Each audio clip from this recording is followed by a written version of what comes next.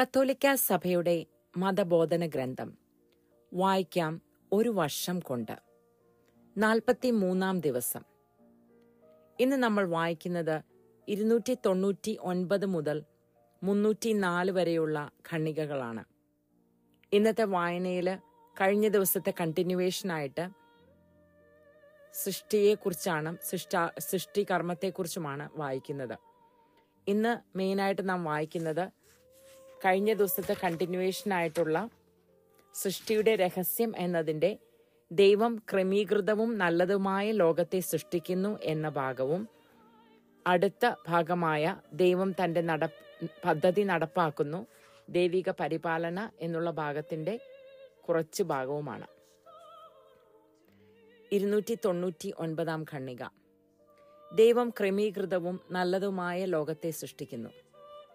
ദൈവം ജ്ഞാനം കൊണ്ട് സൃഷ്ടിക്കുന്നെങ്കിൽ അവിടുത്തെ സൃഷ്ടി ക്രമീകൃതമാണ്. അങ്ങ് സർവ്വതും അളന്ന് എണ്ണി തൂക്കി ക്രമപ്പെടുത്തിയിരിക്കുന്നു. അദൃശ്യ ദൈവത്തിൻ്റെ പ്രതിച്ഛായയായ സനാതന വചനത്തിലും സനാതന വചനത്താലും സൃഷ്ടിക്കപ്പെട്ട വിശ്വം ദൈവഛായയിൽ സൃഷ്ടിക്കപ്പെട്ടവനും ദൈവവുമായി വ്യക്തിപരമായ ബന്ധത്തിന് വിളിക്കപ്പെട്ടവനുമായ മനുഷ്യനു വേണ്ടിയാണ്.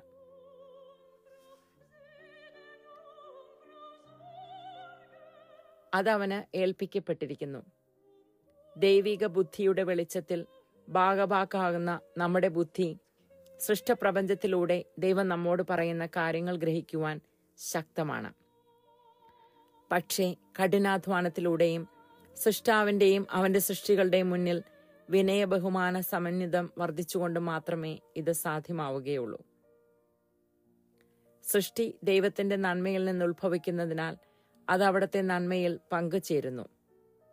അത് നന്നായിരിക്കുന്നുവെന്നും വളരെ നന്നായിരിക്കുന്നുവെന്നും ദൈവം കണ്ടു എന്ന് നമ്മൾ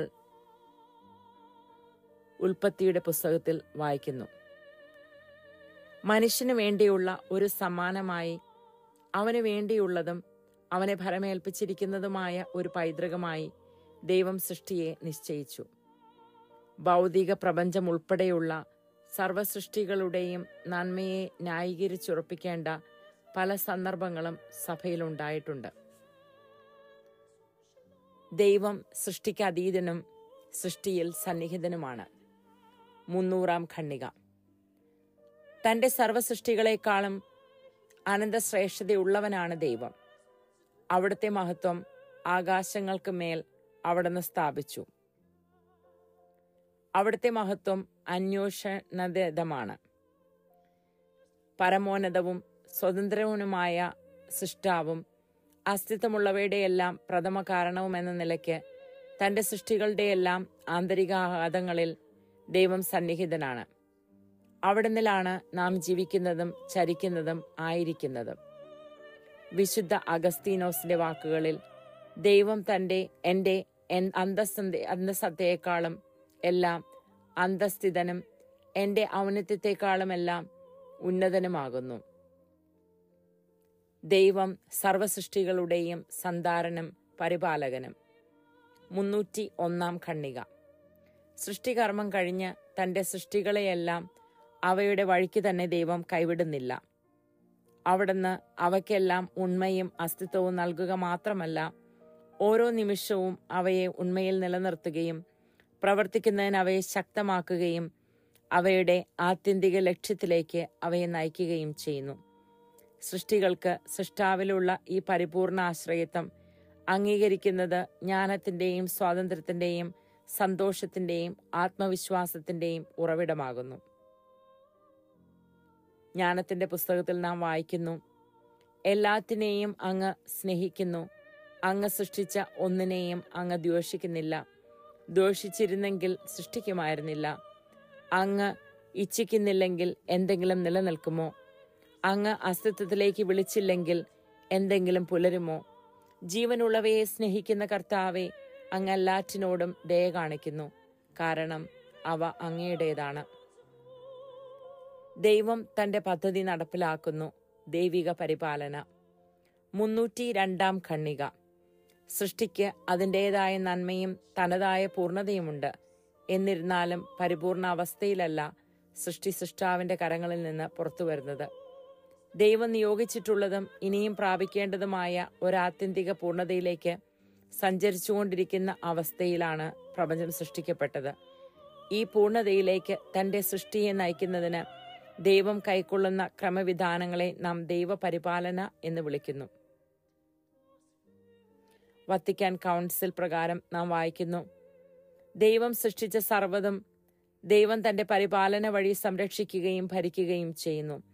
ലോകത്തിന്റെ ഒരറ്റം മുതൽ മറ്റേ അറ്റം വരെ ഈ പരിപാലന ശക്തമായി എത്തുന്നു. എല്ലാറ്റിനെയും സുഗമമായി ക്രമീകരിക്കുകയും ചെയ്യുന്നു. ദൈവ ദൃഷ്ടിക്ക് മുൻപിൽ എല്ലാം അനാവൃതവും സ്പഷ്ടവുമാണ്. സൃഷ്ടികളുടെ സ്വതന്ത്ര പ്രവർത്തനത്തിലൂടെ ഇനി വരാനിരിക്കുന്നവ പോലും. 303 ഖണ്ഡിക. ദൈവപരിപാലനയുടെ ഔത്സുക്യം വസ്തുനിഷ്ഠവും നേരിട്ടുള്ളതും ആകുന്നു എന്നതിന് വിശുദ്ധ ഗ്രന്ഥം മുഴുവൻ ഐകകണ്ഠേന സാക്ഷ്യം നൽകുന്നുണ്ട്. ഏറ്റവും നിസ്സാര കാര്യങ്ങൾ മുതൽ ലോകത്തിലെയും അതിന്റെ ചരിത്രത്തിലെയും മഹാസംഭവങ്ങൾ വരെയുള്ള എല്ലാറ്റിലും ദൈവശ്രദ്ധ പതിയുന്നു. സംഭവഗതിയുടെ മേൽ ദൈവത്തിനുള്ള പരിപൂർണ ആധിപത്യം വിശുദ്ധ ലിഖിതങ്ങൾ ശക്തിയുക്തം ഉദ്ഘോഷിക്കുന്നു.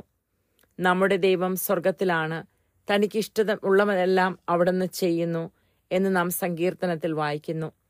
ക്രിസ്തുവിനെ കുറിച്ച് ഇങ്ങനെ പറഞ്ഞിരിക്കുന്നു, അവിടുന്ന് തുറന്നു കൊടുത്താൽ പിന്നെ ആരും അടയ്ക്കുകയില്ല, അവിടെ അടച്ചാൽ ആരും പിന്നെ തുറക്കുകയുമില്ല. വെളിപാടിന്റെ പുസ്തകം 3-ാം അധ്യായം 7-ാം തിരുവചനത്തിലാണ് നാം ഇത് വായിക്കുന്നത്. വീണ്ടും സുഭാഷിതങ്ങൾ 19-21 വായിക്കുന്നു, മനുഷ്യഹൃദയത്തിൽ ആലോചനകളേറെ, നടപ്പിൽ വരുന്നത് കർത്താവിന്റെ തിരുവിഷ്ടം.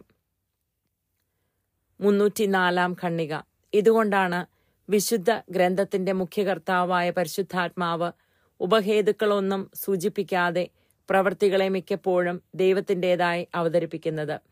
ഇതൊരു പ്രാചീന സംസാര രീതിയല്ല, പ്രത്യുത ലോകത്തിന്റെയും ചരിത്രത്തിന്റെയും മേൽ ദൈവത്തിനുള്ള സർവാധികാരവും അനിഷേധ്യ കർത്തൃത്വവും അനുസ്മരിപ്പിക്കുവാനും അങ്ങനെ ദൈവത്തിൽ ആശ്രയിക്കുവാൻ മനുഷ്യനെ പഠിപ്പിക്കുവാനുള്ള അർത്ഥസമ്പുഷ്ടവുമായ ഒരു രീതിയാണ്. പ്രസ്തുത ദൈവാശ്രയം നമ്മെ അഭ്യസിപ്പിക്കുന്ന ഒരു മഹാവിദ്യാലയമാണ് സങ്കീർത്തനങ്ങളിലെ പ്രാർത്ഥന. അപ്പോൾ ഇന്ന് നമ്മൾ മെയിനായിട്ട് പഠിച്ചത് കഴിഞ്ഞ ദിവസം വായിച്ച വായനയുടെ ഭാഗമായിട്ടുള്ള സൃഷ്ടിയുടെ രഹസ്യം എന്നതിൻ്റെ ദൈവം ക്രമീകൃതവും നല്ലതുമായ ലോകത്തെ സൃഷ്ടിക്കുന്നു എന്നുള്ള ഭാഗവും, പിന്നെ ദൈവം തൻ്റെ പദ്ധതി നടപ്പിലാക്കുന്ന ദൈവപരിപാലനയെക്കുറിച്ചുമാണ്.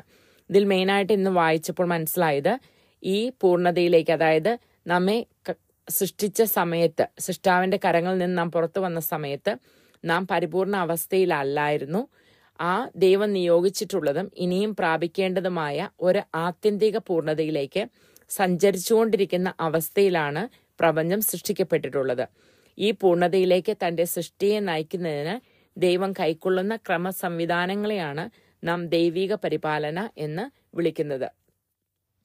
പിന്നെ വിശുദ്ധ അഗസ്തീനോസ് പറഞ്ഞതുപോലെ ദൈവം എൻ്റെ അന്തസ്സത്തയേക്കാളെല്ലാം അന്തസ്ഥിതനും എൻ്റെ ഔന്നത്യത്തെക്കാളെല്ലാം ഉന്നതനുമാകുന്നു.